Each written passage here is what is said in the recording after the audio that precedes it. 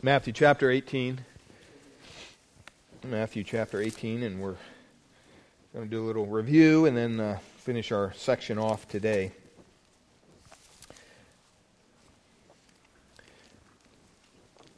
As we've gone through this section of Scripture, it's been interesting to see how different people have commented on different aspects of the teaching. And one thing that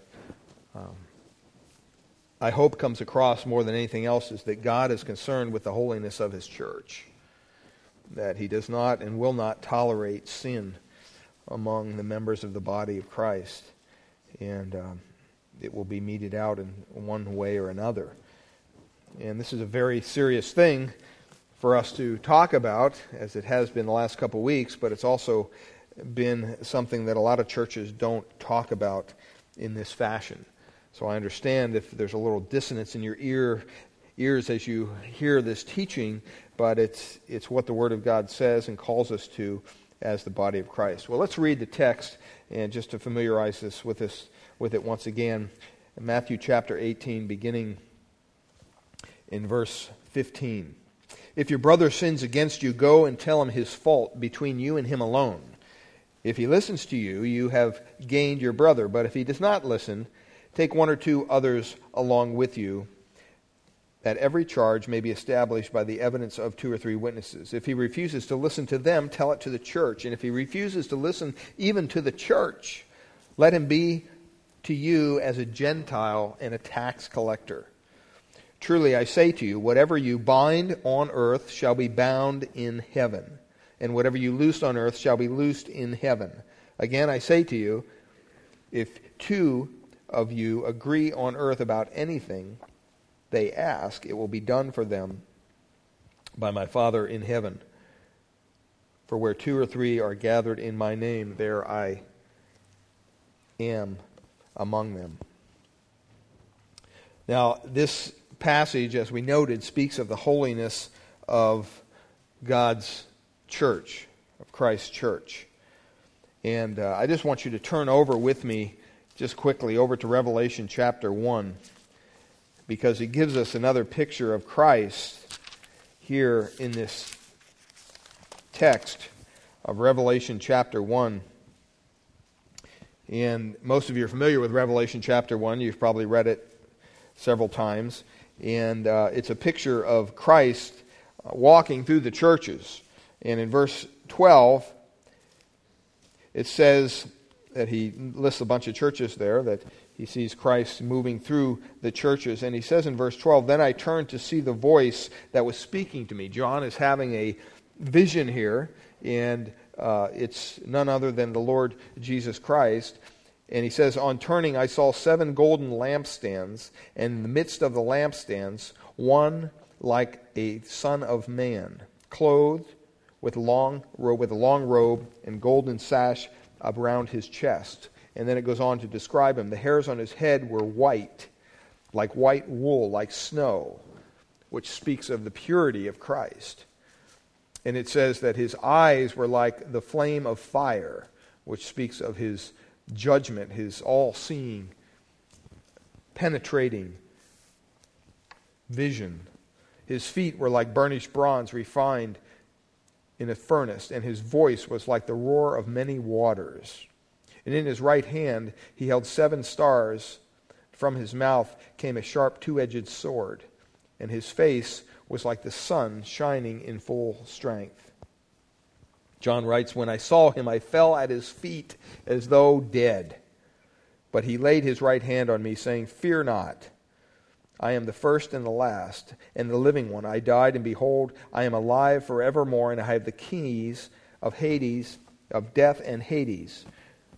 Write therefore the things that you have seen, those that are, and those that will take place after this.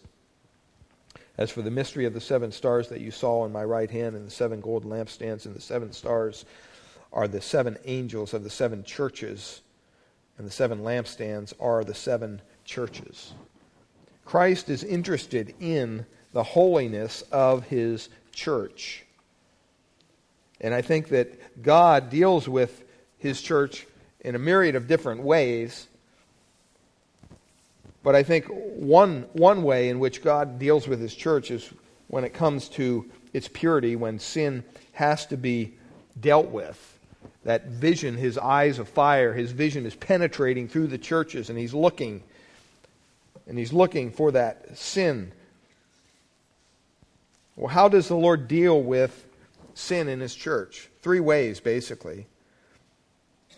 He uses 3 elements to deal with sin in His church. First of all, I think He uses the Word of God. He uses the Word of God. How many times have you been caught in a sin and you're reading the Word of God and it just convicts you to the heart and it causes repentance? Ephesians chapter 5, turn over there, it talks about being washed with the Word.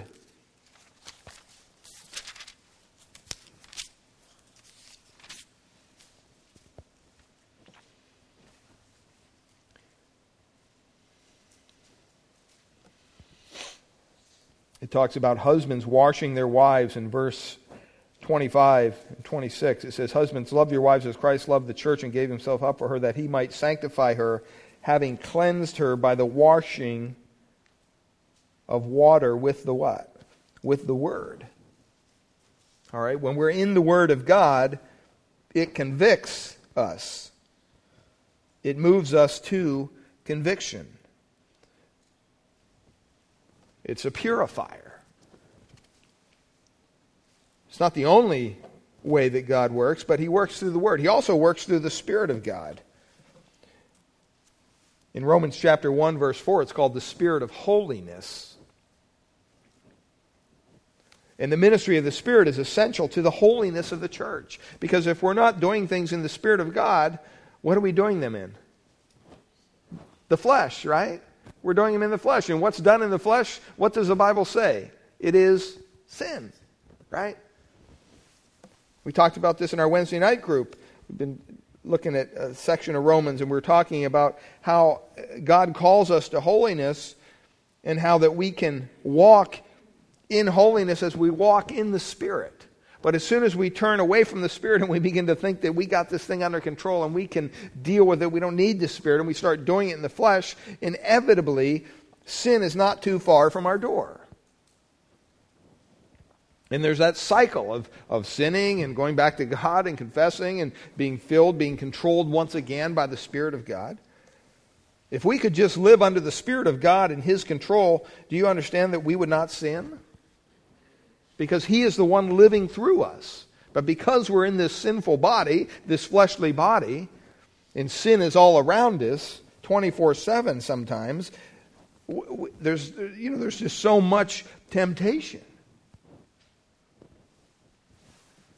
But when we're walking in the Spirit, we're not sinning. If you can do it for 30 seconds, you can do it for 60 seconds. If you can do it for 60 seconds, maybe you can do it for 2 minutes. And you got to be careful with that, because some people use that mentality, and pretty soon they're teaching spiritual perfection, where they have arrived. They don't even sin at all anymore. That's not true. Even the Apostle Paul, over and over again, said that he beat his body, had to beat this fleshly body into subjection because of its sinfulness. So not only the Word of God does God use, but He uses the Spirit, the ministry of the Spirit. But I think also, as you see, as we saw there in Revelation, the Lord moving through His churches in that penetrating gaze and the purity of His hair and the holiness, searching out sin.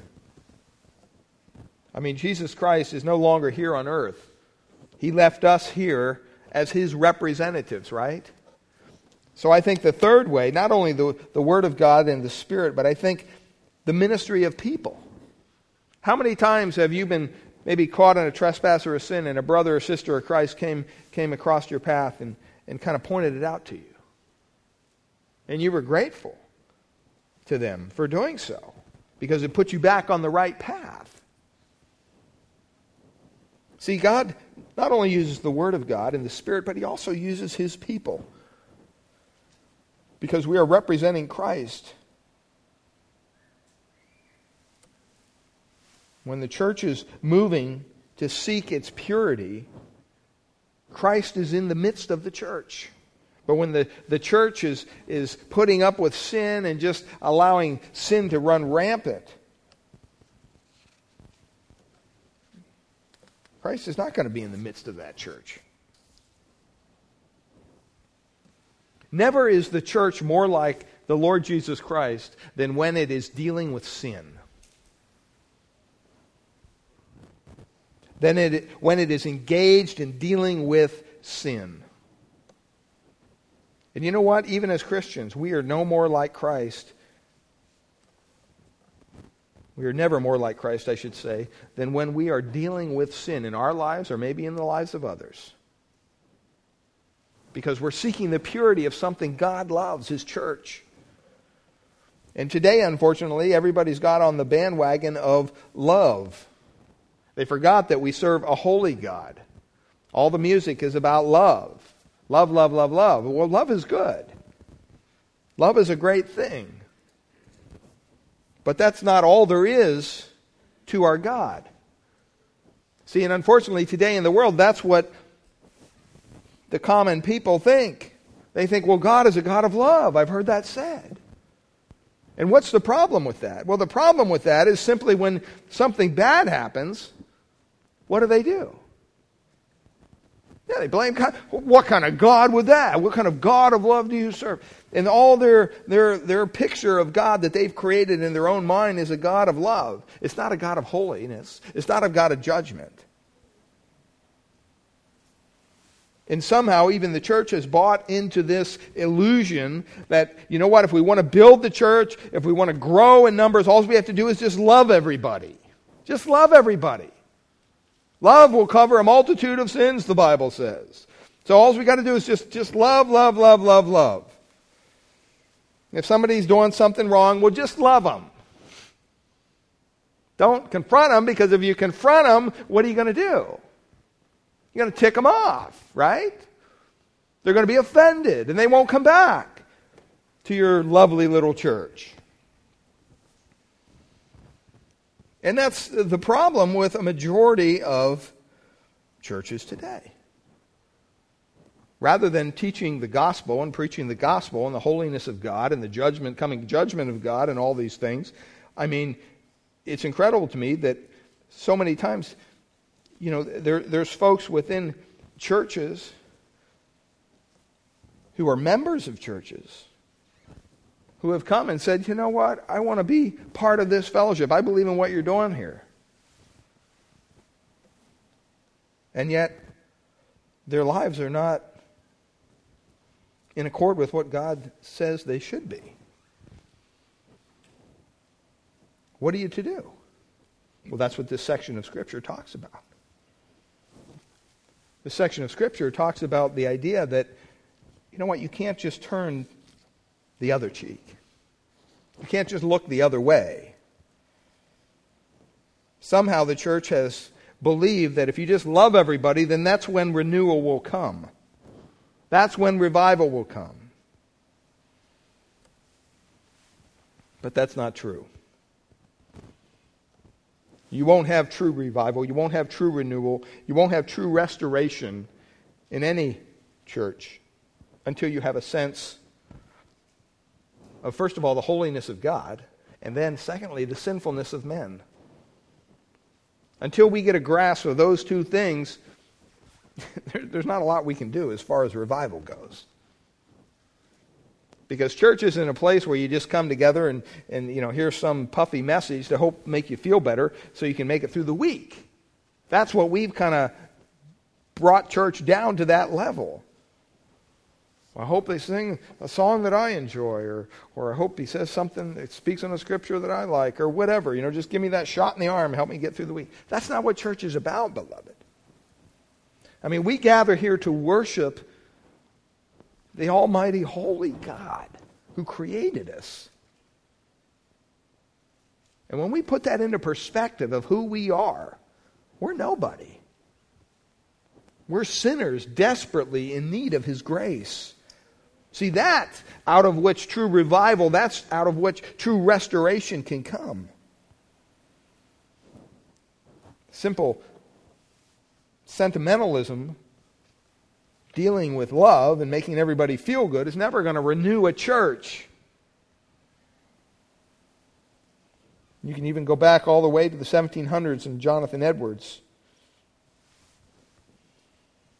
And it's interesting when you study church history and you look at some of these individuals who've gone before and during the great revivals and the awakening, the Great Awakening.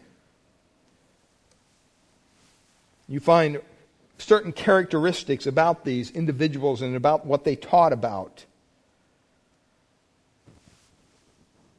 Jonathan Edwards was probably one of the most powerful preachers in the 1700s. And what did he preach on? How to have a better marriage? How to have a better job? How to be more financially wealthy? What did he preach on? No, he preached on the holiness of God and the sinfulness of men over and over and over and over.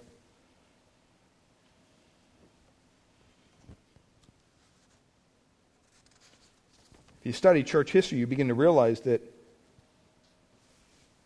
this man would stand up and he'd preach on the holiness of God and the sinfulness of men. And it says that even while he was speaking his sermons, in what was a lot of times just a monotone reading of a text, people through his sermon would begin to cry out to God for mercy. Well, he must have been a dynamic. No, he wasn't. He was using the truth of the Word of God to penetrate the hearts of people. And the Spirit was working. Never gave an invitation. Didn't do that. Matter of fact, the invitation, some people ask me, well, as a pastor, why don't you give an invitation at the end of the service? The main reason I don't do that, I'll invite people to come to Christ and in my closing prayer. But as a youth pastor, I saw too many people coming down aisles making professions of Christ, and then 2 weeks later, that profession meant nothing to them. And then when you tried to ask them about their life, oh, I already did that. I already went down front. So you have to understand the whole invitational system, it didn't start with Christ. It started with Charles Finney.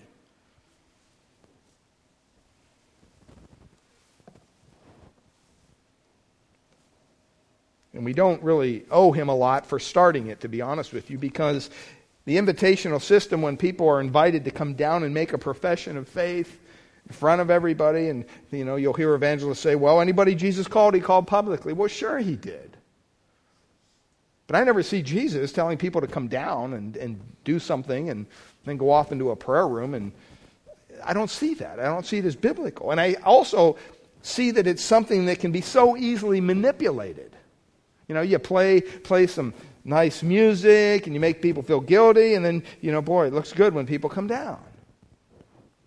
It can be very manipulated. It's not that God doesn't work through it. I think he does in spite of it. But even the Billy Graham organization says there's no way to really know, of all the millions of people that have come forward in his crusade, who's really saved. And what happens is people bypass the idea that they're a sinner and they need the grace of God, and all of a sudden it's put on this little prayer that they prayed. And maybe they got a little quiver in their liver, so, I got to go. So, they come down and they pray this prayer, thinking that somehow a prayer saves you.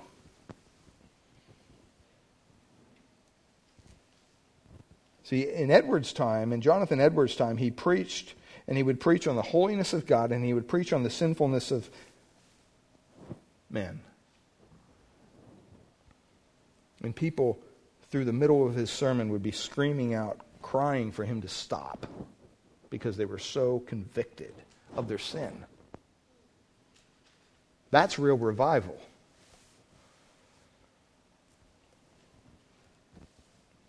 Well, we've gotten away from that. Now we talk about more practical things in sermons. We talk about more, loving things in sermons. How to have better relationships and all those things. Because somehow the church thinks that if they just drop all the preaching and the doctrine and the holiness and sin talk, well, then people will like them and they'll come to their church. Well, they may. But they're still on their way to hell, and that's what they miss.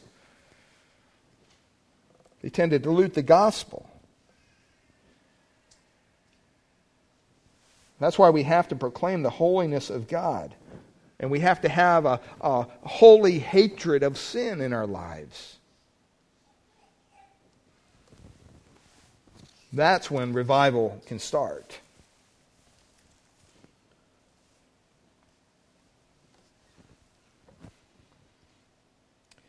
He wrote in Jonathan Edwards, I just want you to, I think you can put it up on the screen there if it's up there, the quote.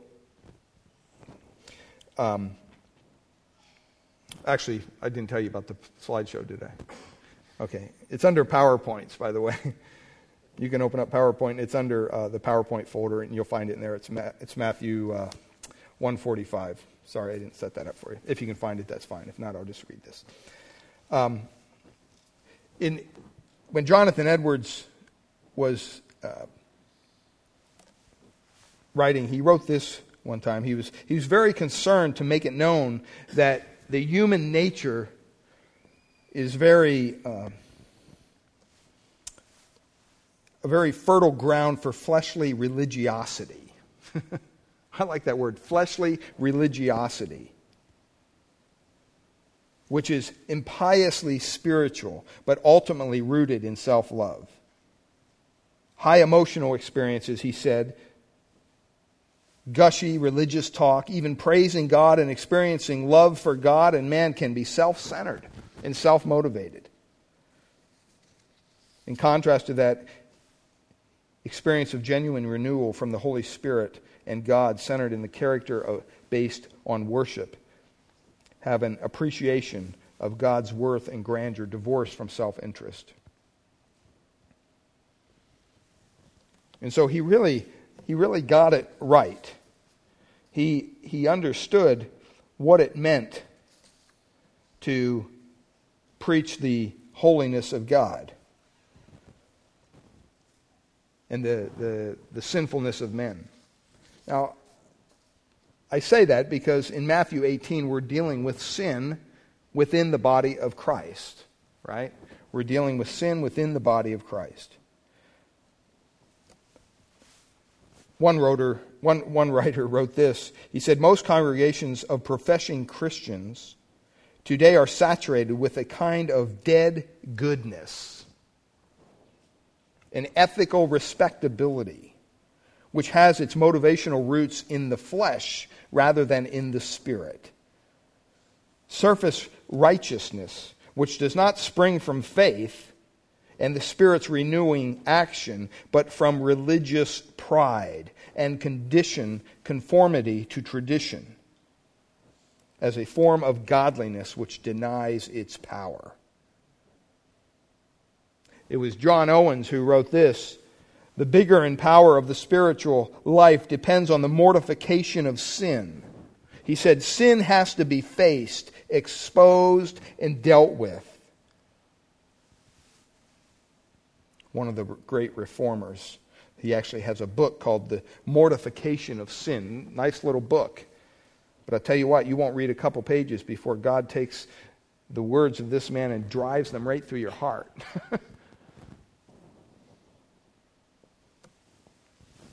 Now, Christ wants to do this with His church. He wants His church to be a holy, pure church. When Christ came into the world, He came into the world to do one thing. He said it over and over and over again. He said it over and over again that He wanted to do one thing. You can see it in John 5:19, John 5:30, John 6:38, John 7:16. He says it over and over again. He only came for one thing. He said, you know what? I came to do not my will, but what? But the will of Him who sent me. The will of my Father. That was His goal. And He says it over and over and over and over again. And the will of the Father can be reduced to one statement. You see it in 1 Peter chapter 1 when he says, but as He who called you is holy, you be holy. In your manner of life and in everything you do, be holy. That's taken out of Leviticus 11, where the Lord says, you be holy for I am holy. And so Christ is moving through His church, through His people, through the Word, with searching eyes, trying to find and purge out any sin. Isaiah 35:8 says that God is preparing a path, and that path is the way of holiness. In James chapter 4, verse 8, the Word of God says, draw near to God, and He'll what? He'll draw near to you. And then it says this, cleanse your hands, you sinners, purify your hearts, you double-minded, be afflicted and mourn and weep. Let your laughter be turned into mourning and your joy into heaviness. Humble yourselves in the sight of the Lord and He will exalt you. See, I think we've the pendulum, I'm not, saying that we need to be like Jonathan Edwards and just, get up here and just monotone read and just fall under God's conviction. I mean, that would be great, I think. But I think you'll agree with me, the pendulum has went the other way. Where in most churches today, you go in, for the most part, I mean, it's kind of like you're going into a Vegas-style show. I mean, I'm all for high-tech stuff. I mean, you know me well enough to know that and try to, whatever. But I'm just saying that it's gotten out of hand in so many churches. To the point where most of maybe the 60-minute worship service that they do have, maybe the speaker they call him, they don't even call him the preacher or the pastor, they're the speaker. Our speaker this morning is, maybe 20 minutes, 30 minutes. I mean, I can't even get through my introduction in 20 minutes. I mean, I don't know. I'd be, boy, I'm glad I'm not at a church like that. I'd be in big trouble.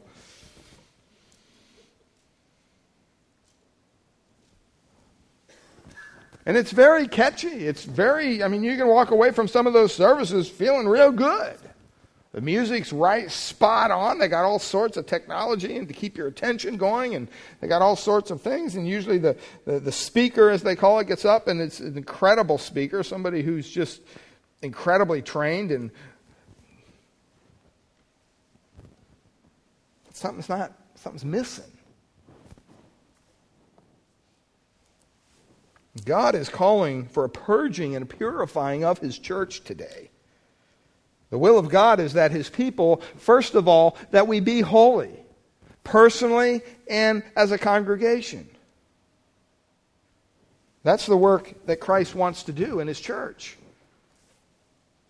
I mean, we can sit around and plan and posture and pray about all sorts of things, but if we're missing the boat on the holiness of God and the holiness of His church, we don't need to go to the next step, because it's definitely going to be done in the flesh.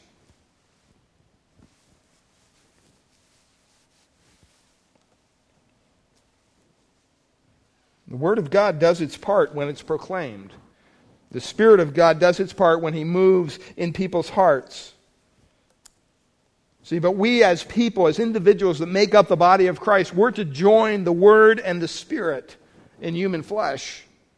And we are to act on behalf of Christ because He's not here in the presence of His church. And we are also to seek out its purity and its holiness. And that's where we come to Matthew 18, verses 15 to 20. And we've looked at these different points. First of all, we looked at where does this stuff happen. Some people call it church discipline. I just call it dealing with sin in the body of Christ. Well, the place it happens, it tells us in verse 17, it talks about the church. And we talked about how it's not talking about the Pentecostal, the new church that's going to be born at Pentecost. He's not talking about that. That wasn't even around yet. He's talking about wherever there is 2 or 3 believers gathered together, that makes up a church. That could be in your family, that could be in your home group, that could be your Bible study at work. That's where this is to take place. Secondly, we looked at the purpose and goal of dealing with sin is always to restore that brother or sister in Christ. It's never to, shame them or anything like that, but it's to restore them back to the body of Christ. That's the purpose. If we understand the purpose of discipline, if we understand why do we go to a brother or sister in Christ who's sinning, the reason we don't go to point their sin out just to say, ha ha, you're doing it, I'm not. We don't go to mock them. We go out of love. We go because, you know what, this is grieving God's heart. It's grieving my heart. It's affecting the body of Christ. And the reason I'm coming to you is not to make you feel worse. The reason I'm coming to you is to restore you. To speak God's truth into you so that you can say, wow, okay, maybe I didn't see this sin in my life. I didn't know I was doing this or whatever. Or yeah, I did and I want to repent. I want to turn back to God. The purpose is always restoration. And then thirdly, we looked at the person in verse 15 who does this. And it said the person who is, if your brother sins against you, you go. It's not the pastor's job. It's not the elder's job. It says you go. If somebody offends you, you go. First of all, you have to have a willingness. I mean, how many times do you wake up in the morning and go, man, I hope somebody sins against me today so I can confront them? That's not something that we enjoy doing. Any human being wouldn't enjoy that.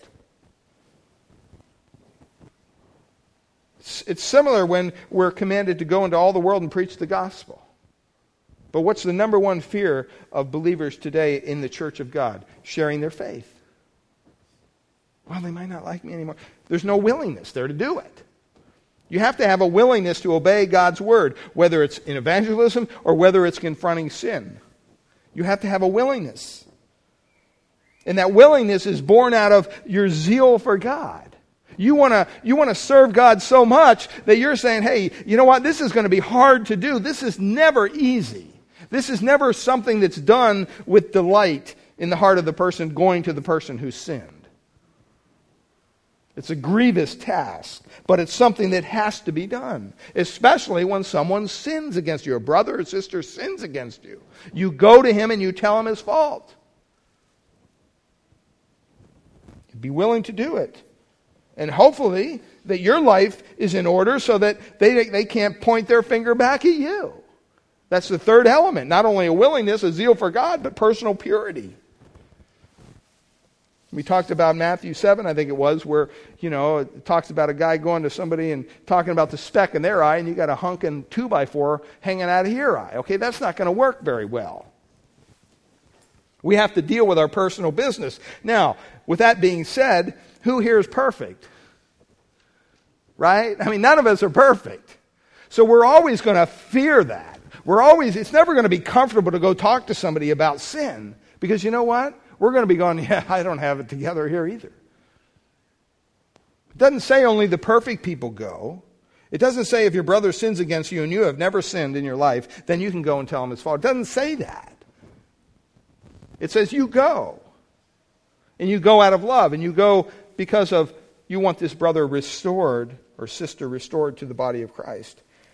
Not only personal purity, or not only the person that we looked at, but the fourth thing we looked at was, why do we do this? Why do we have to even do this?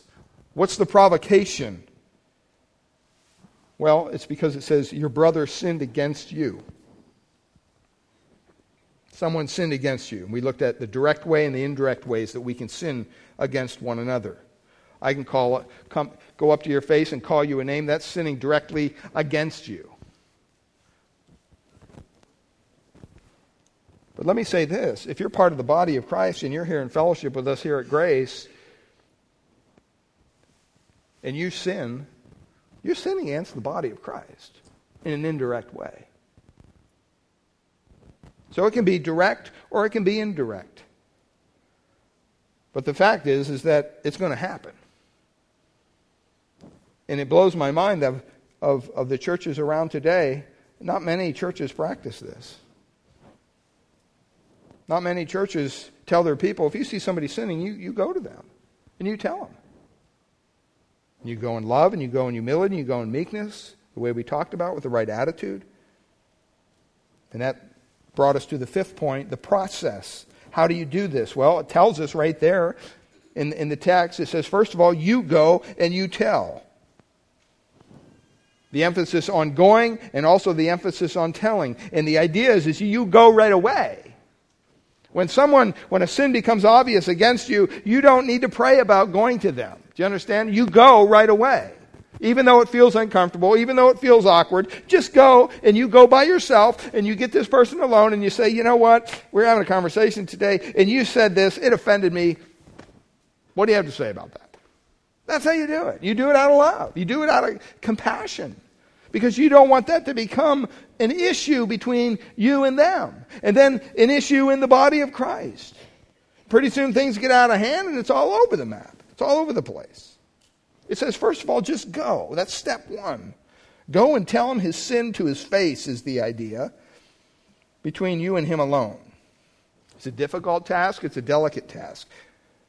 We looked at Galatians 6:1 that says that if a man is overtaken in a fault, you who are spiritual, and then it says this, restore such a one in the spirit of what? Meekness.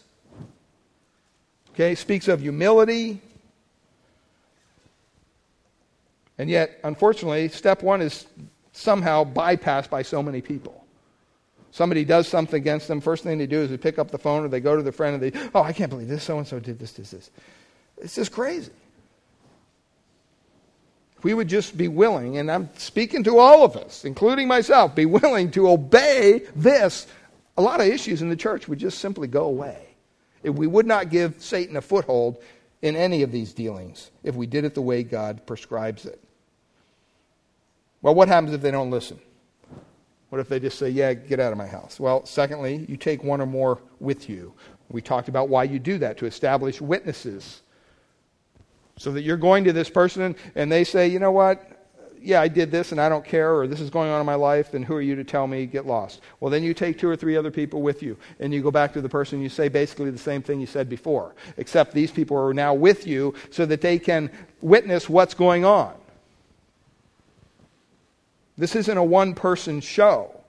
When you go to them and they sin against you, if they repent and you make up and forgiven and everything, well then great, it's dropped, it's over. But if they don't, then you got to go to step 2, and you take somebody else with you. And the reason you do that is so that they can see what's going on. Because maybe you're offended, and maybe you're not handling yourself correctly, or maybe the other person is just just oblivious to what they're doing, and they don't understand. You don't know what's going on. So these 2 or 3 witnesses can sit back and go, okay, well look, here's what's going on. Let's walk through this together. What if they don't listen to that? Well, then the Bible says you come back to the church, the gathering of believers, and you say, so-and-so is caught in this trespass. Here's what the situation is. I went to them. They wouldn't hear me. I took 2 other people with me. They wouldn't hear us. The Bible says you go to the whole fellowship. You go to that Bible study or that family or whatever group of Christians you're talking about here. And you say, look, here's what happened. And you explain to them. What's the goal? The goal is still restoration. Because as those people hear that, out of love in their heart, they should turn to you and say, wow, well, maybe I can say something. Well, good, go. Then that person goes to that individual. So all of a sudden you have the whole church unleashed on this individual who has kind of gone down the wrong path. They're caught in some kind of a sin or trespass. I mean, one person may not do it. 2 or 3 with you may not do it.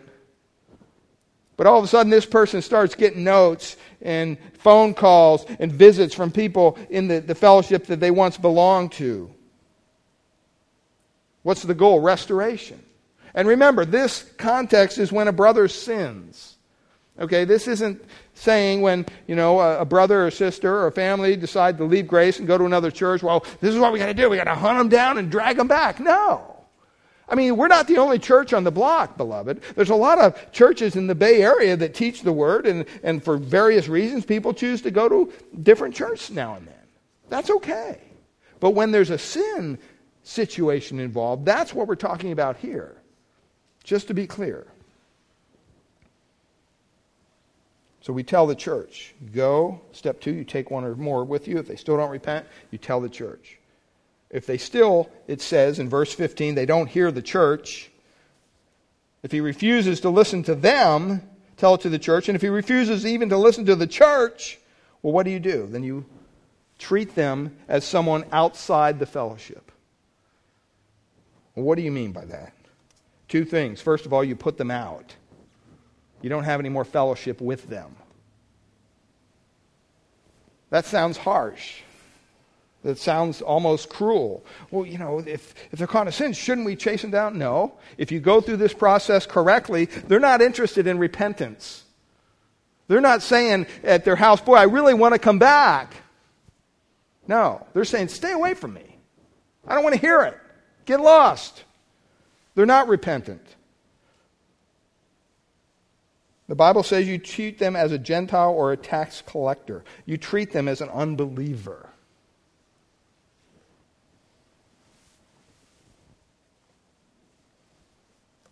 That's a pretty tough thing. That's a pretty harsh thing. But that's what God's Word says. And the reason God's Word says that is because, you know what? If they could have their cake and eat it too, they probably would do it. That's the problem with a lot of churches. Churches allow sin to run rampant within the members of the body. Nobody says anything. Well, it's none of your business. Whose business is it yours? And so when a sin becomes known, everybody just kind of turns the other way or pretends it's not there. And so that person comes to enjoy the fellowship, even though there's sin in their life and it's known sin, and they're continuing in that sin. But nobody says anything because, we don't want to make them feel uncomfortable and not come back. Well, that's exactly what you want to do. You want to basically deal with them as a child. That's what we're talking about here. When your child misbehaves, I'm sure you don't say, boy, thank you for misbehaving. Here's another video game for you, Johnny. Have fun. And he misbehaves again. Here's an ice cream cone, Johnny. I just love all this rude behavior you're giving your parents lately. We're going to buy you a new bike if you keep it up. You're not going to do that. What are you going to do? You're going to start taking things away from Johnny. No more video games, no more TV. Matter of fact, we're going to add some extra chores. You're going to turn up the notch on Johnny, the heat on Johnny, until he realizes that, wow, okay, this is getting harder. It's not getting easier. Maybe I should listen to my parents. Maybe I should adapt my behavior to conform to what they want. See, that's the goal with someone who is living in sin within the local church. You go to them, that's uncomfortable. If they don't hear that, you take 2 or 3 with you. If they don't hear that, you tell the whole church. If they won't listen to the whole church, then you simply say, you know what? You're not welcome here. What do you mean? You mean I can't? No, yeah, you can't come to church here anymore. Whoa. Who are you to? Well, we're the church, and we're going to protect the holiness of this church. And you're saying you're unwilling to repent of known sin in your life. We've gone through this process. The only way that door is going to open back up for you is when you realize you need to repent and come clean with the Lord. And beloved, when you put that kind of process into place, you don't think that that's going to get some people's attention? You don't think that that's going to motivate you to live for the Lord? But not just put them out. That was the first step, or the first part of step 4. But then you actually call them back. See, you're putting them out of the fellowship because you don't want them to enjoy the benefits of the fellowship while they're enjoying their sin. And basically it comes down to one thing. Either you love the world, sin, and the devil, or you love Christ, His church, and holiness. You pick. And as you call them back, you're calling them back because you love them. You don't just write them off. You constantly continue this whole process of reaching out to them. When you see them in the grocery store, you go up to them and, hey, missed you, hope you come back. Constantly calling them to repentance. You don't just overlook it like nothing happened. You're constantly going after them, just like the shepherd would go after that lost sheep. Because remember, this is a believer. This is somebody who is engaged in the body of Christ. And when they're engaged in the body of Christ, God is using their giftings, He's using their talents, He's using their resources within the body of Christ. So when someone like that goes down the sinful path and they're put out of the church, don't get the picture that they're the only one that's suffering. The body of Christ is suffering, beloved, because we're missing their gifts. We're missing their talents. We're missing their presence here with us. And so we continue to, even though we make it clear to them until repentance is clear, you're not going to be able to have the privilege to come here and fellowship. But brother or sister, you need to get right with God. And we call them back to Christ. Well, that's what we've looked at the last several weeks. Well, today, you might be sitting there and say, you know what, I just don't feel like I'm the person to do this. What authority do I have? Who am I to go to another person and talk about their sin? You begin to believe that. Well, I want to share with you today the last point of our study, the power or the authority of discipline. Where do we get the authority to go meddle in somebody else's life, if that's what you want to call it? Well, look down at verse 17. When it says you have to do all this, you may feel inadequate. You may feel like, look, I'm not the one to do this. And you may even be thinking of verses like, well, judge not lest you be judged, out of Matthew 7, which is always ripped out of context, by the way. And you might be saying, I'm not perfect. I'm not an apostle. Who am I to go be part of this process? What right do we have to do it? How can we possibly, going through this process, go in front of the church and tell them what somebody else is sinning in their life? Who are we to do that? What is our authority?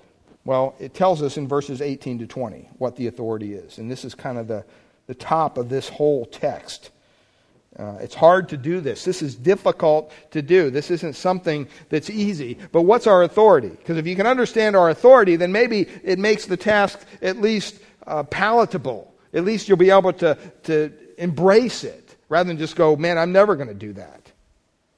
First of all, in verse 18, it says, truly I say to you, whatever you bind on earth shall be bound in heaven, and whatever you loose on earth shall be loosed. The number one first reason that we have as far as our authority or our power to do this is the Father in heaven acts with us. The Father in heaven acts with us.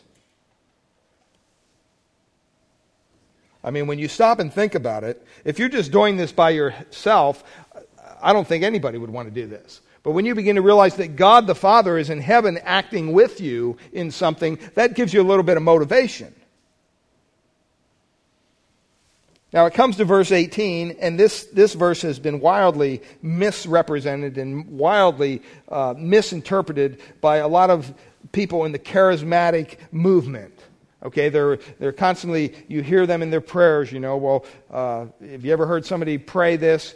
And Lord, we come to you tonight, and Lord, we bind Satan here tonight. Did you ever hear that? I mean, stop and think of the logic of this prayer. First of all, who are they to bind Satan? I mean, who are they? Who do they think they are? Secondly, do you really believe that Satan is bound when they say that? Think about it. Satan, one of the most powerful, wicked beings there is alive. And you have somebody, by the blood of Christ, I bind you, Satan. Well, Satan, I can't do anything now. Can't do any evil. Can't have any evil influence in the world anymore. I'm bound. I guess I'll just go sit in the corner. It doesn't make any sense, does it? That's not what he's talking about. It's not anywhere in Scripture that kind of craziness goes on. And then you carry that to the logical conclusion, well, if Satan is bound, and you have the authority and the power to bind Satan, why would you unbind him? Do you ever think about that? I probably thought about that more than the other one. Because you hear these televangelists, they're always binding Satan, they're binding this demon, they're binding that. Who unbinds these things? Because obviously evil is still going on in the world. Well, that's not what we're talking about here at all. What does he mean? He says there in verse 18, and he makes a point, he says truly. In other words, this is very important for you to understand. Pay attention is what he's saying. Whatsoever you bind on earth is bound in heaven. Now, this may seem a little weird at first, but we've gone through this before, so I'm not going to go into a whole thing of what this means because you can listen to the tape from Matthew 16. But back in that culture and in that society, in rabbinical terms, and they were very familiar because they were a Jewish audience here, they're referring to the rabbis either binding someone's sin on them or loosing their sins from them. It's basically the idea that you're either saying to someone, your sins are bound on you or your sins are loosed from you. In other words, in our popular vernacular today, you might say, well, you're still under the bondage of sin or you're loosed from the bondage of sin. You're free. And the verse says, whatever you bind on earth. In other words, when on earth you say to someone, you are still bound in your sin, when you say that on earth, what he's saying is it's already done in heaven. It's already bound in heaven. Now on earth, when you say someone's sins are loosed, in other words, you're freed from your sin, well, you know what? In heaven, that's already accomplished. It's already done. And you can see that in the tense of the word. It's actually the perfect passive. From which means it's already been done with continuing results. We're just noticing it. So when we say someone's sins have been, they're binded upon them or they're loosed from them, it's already been accomplished in heaven. We're just seeing it worked out in that individual's lives. So if you have someone who's running across the street and cheating with the neighbor's wife, and they're married and they're committing adultery, and you go through this whole process, you go to them one-on-one, you take 2 or 3, you tell it to the whole church, they're still unrepentant, the relationship is still going on, it's illicit, it's sinful. You put them out of the church. And basically, you have the authority to do that because in heaven, God is seeing what's going on, and He's saying, yeah, that person is still in sin. They're not repenting. They're not coming back saying, I'm sorry, I want to change my life. They're still doing what they're doing, and it's sinful before God. And God sees it, and as the church sees it, we need to act as God would act. And so you would say to that person, you know what? You're still in bondage to your sin. You're still not welcome here. You need to repent.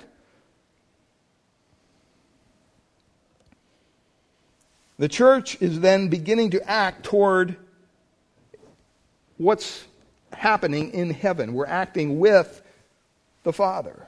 The Father is acting with us. Because in heaven, He already sees that they're bound in sin, or they repented and they're loosed of their sin. He's already seen that. A Jew of that day would have understood that Jesus did not mean that men could bend heaven's will. He's not saying that. We pray all the time. You hear people pray, Our Father who art in heaven, hallowed be thy name. Thy kingdom come, thy will be done. Where? On earth as it is where? In heaven. All right, that's what we want to accomplish. We want God's will on earth as it is in heaven. And that's what this is saying. If a person is caught in sin and they're not repenting, they're still bound in their sin. And you can say to them, you know what, you're bound in your sin. And you can say that on the authority of God Himself.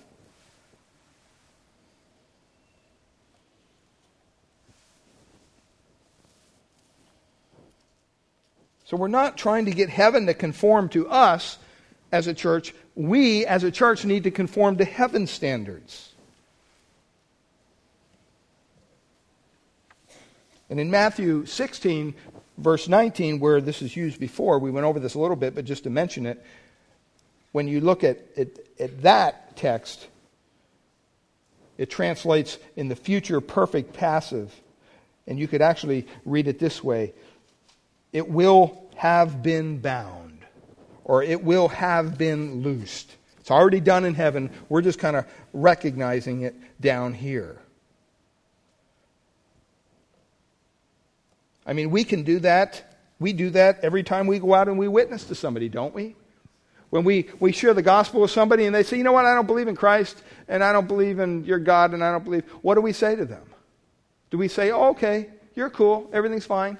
No, we don't. What do we say? We say, well I got to tell you what the Word of God says. The Word of God says that all have sinned and fall short of the glory of God, and that after...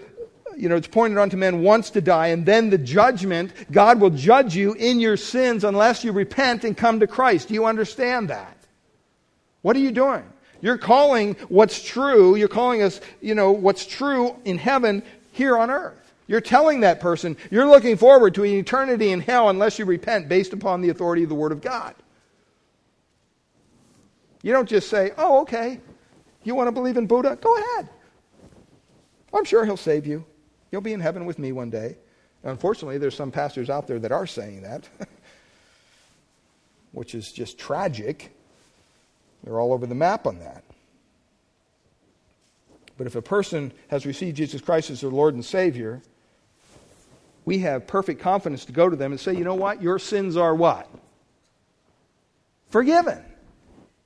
And you're assured of heaven based upon the authority of the Word of God. What are we doing? We're loosing them from their sin because of what they've done in relationship to the gospel. So it's the authority in heaven that is working with us. And so when we pray and we want the will of God in our lives and in our church or whatever, we want His will in heaven as it on earth. That's what we're desirous of. You want to do His will on earth as it is in heaven. Now, when a person is bound in their sin and they won't repent, then you have every right, because the Father is acting with us, to go to them and say just that you're bound in your sin. Whatever you bind on earth shall be bound in heaven, and whatever you loose on earth shall be loosed in heaven. And then look at verse 19 before we get to the second point. Again, I say to you, if two of you agree on earth about anything they ask, it will be done for them by my Father in heaven. That word agree is a very important word. It means, the Greek word, we get the English word symphony from the Greek word. It means to produce a sound together. In other words, when all of you who are looking into this person's life agree that his sin is still there, or his sin is repented of, then we have to understand that the Father in heaven is in agreement with us. Don't rip this out of its context and say, oh, this must mean if you and I pray about for a new Cadillac, well, then that's what we're going to get. That's not what he's talking about. He's talking about the issue of going to a sinning brother. Let's put it in its context. This isn't a blank check for prayer. And it's quoted that way so often, and it's misused. People rip it out of context. It irritates you after a while. But it's important for us to understand that when we act, the Father is acting with us. When you move into discipline, when you move into confronting sin within the church, you know what? It's a difficult task as it is. And can you imagine one person trying to do this? How many times would you second guess yourself? That's why you need more than one person. You want people that can sit back and say, well, yeah, you know what? This person has repented. And his fellowship needs to be restored. Or no, we don't see that. You don't put that on one person. When it gets to that point, it's bigger than one person.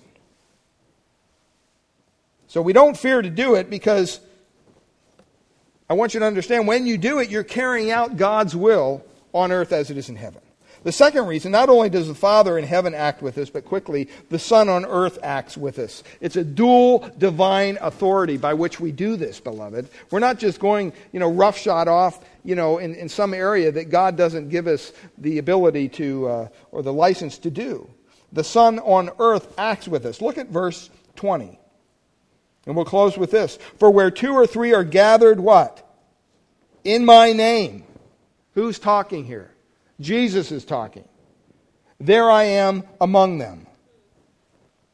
Now, I hate to burst your bubble, but beloved, this is not talking about a prayer meeting.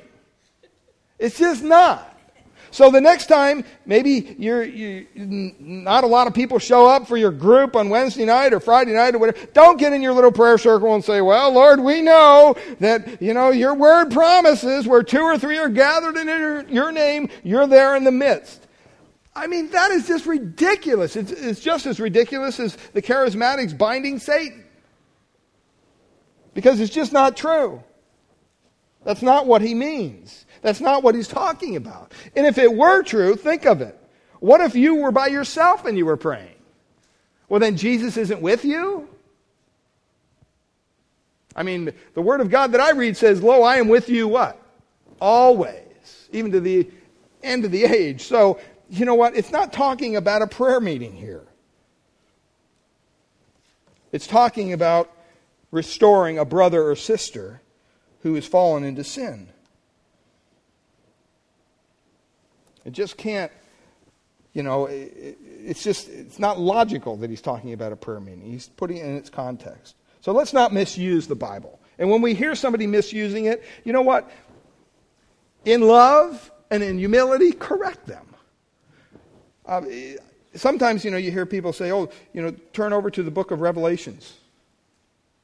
It's not Revelations, right? It's the revelation. And so, we need to be bold sometimes about Bible literacy and what we're teaching people and what we're allowing to fly under the radar is okay when it's not okay. Not that you have to nitpick on every little thing, but let's, move on the major things. Well, what does Jesus say here? He says, when you're gathered in my name, what does that mean? To do the works that I've called you to do. What's he doing? I'm moving among the church. What am I doing? Christ is looking for sinfulness. He's looking for unholiness so he can cleanse it out. And when you gather together in my name to reflect my character and my will, what he's saying is, there I am in the midst. That's what he means. So not only does the Father act with us, but the Son acts with us.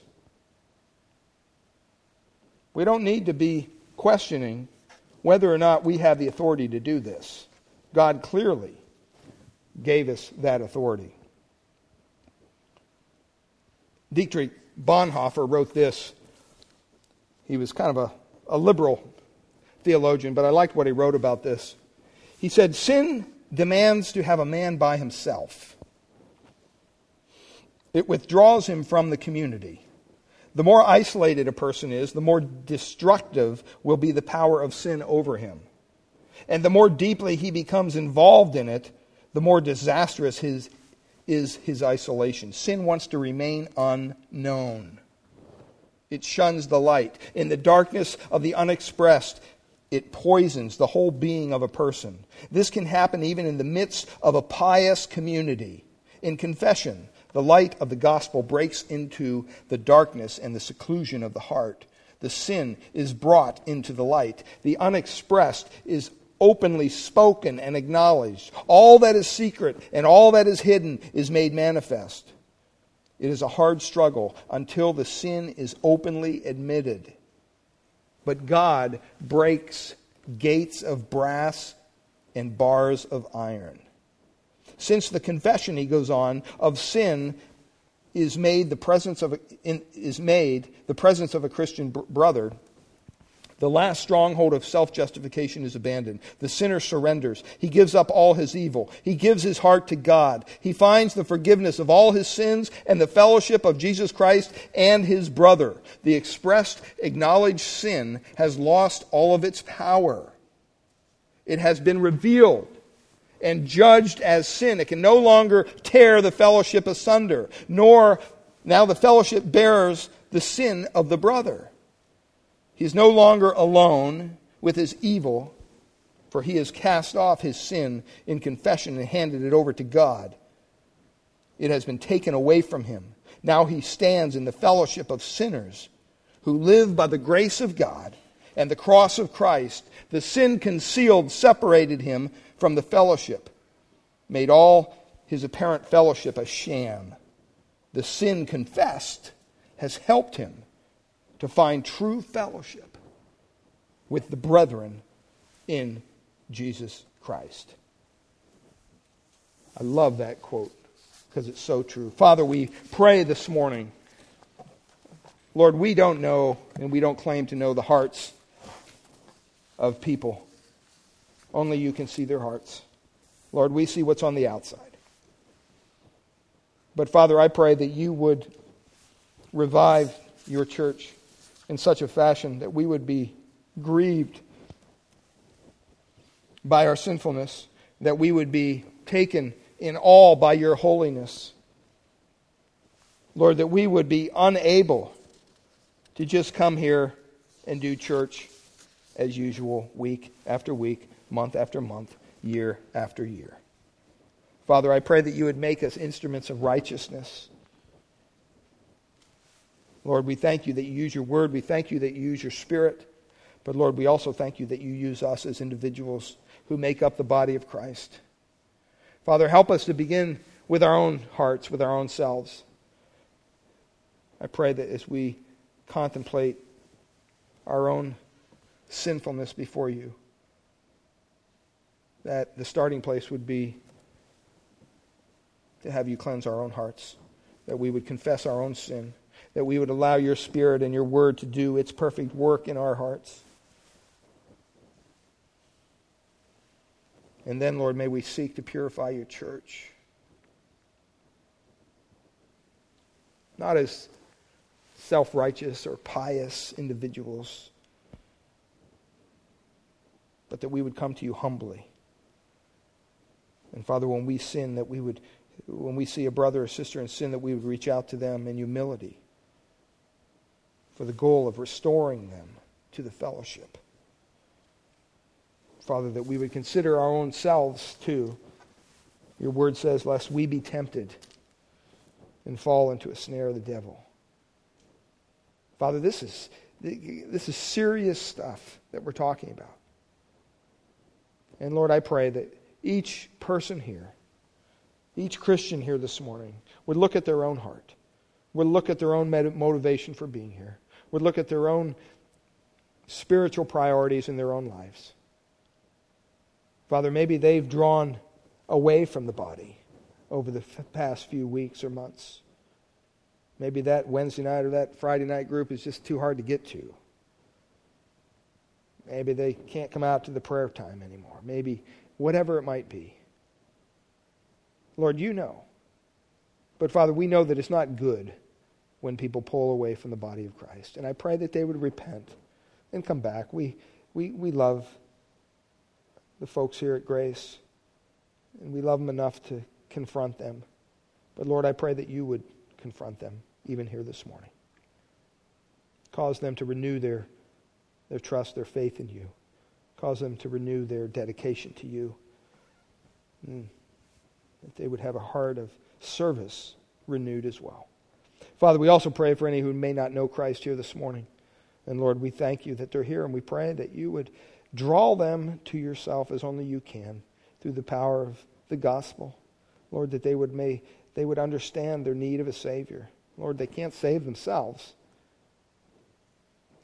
And we know we're all sinners, and we all fall short of your glory. And Lord, one day we will die, we will leave this earth and be ushered into eternity. Father, we pray that they would turn to you in repentance and hold on to Christ as their Lord and Savior. We thank you. We praise you in Jesus' precious name. Amen.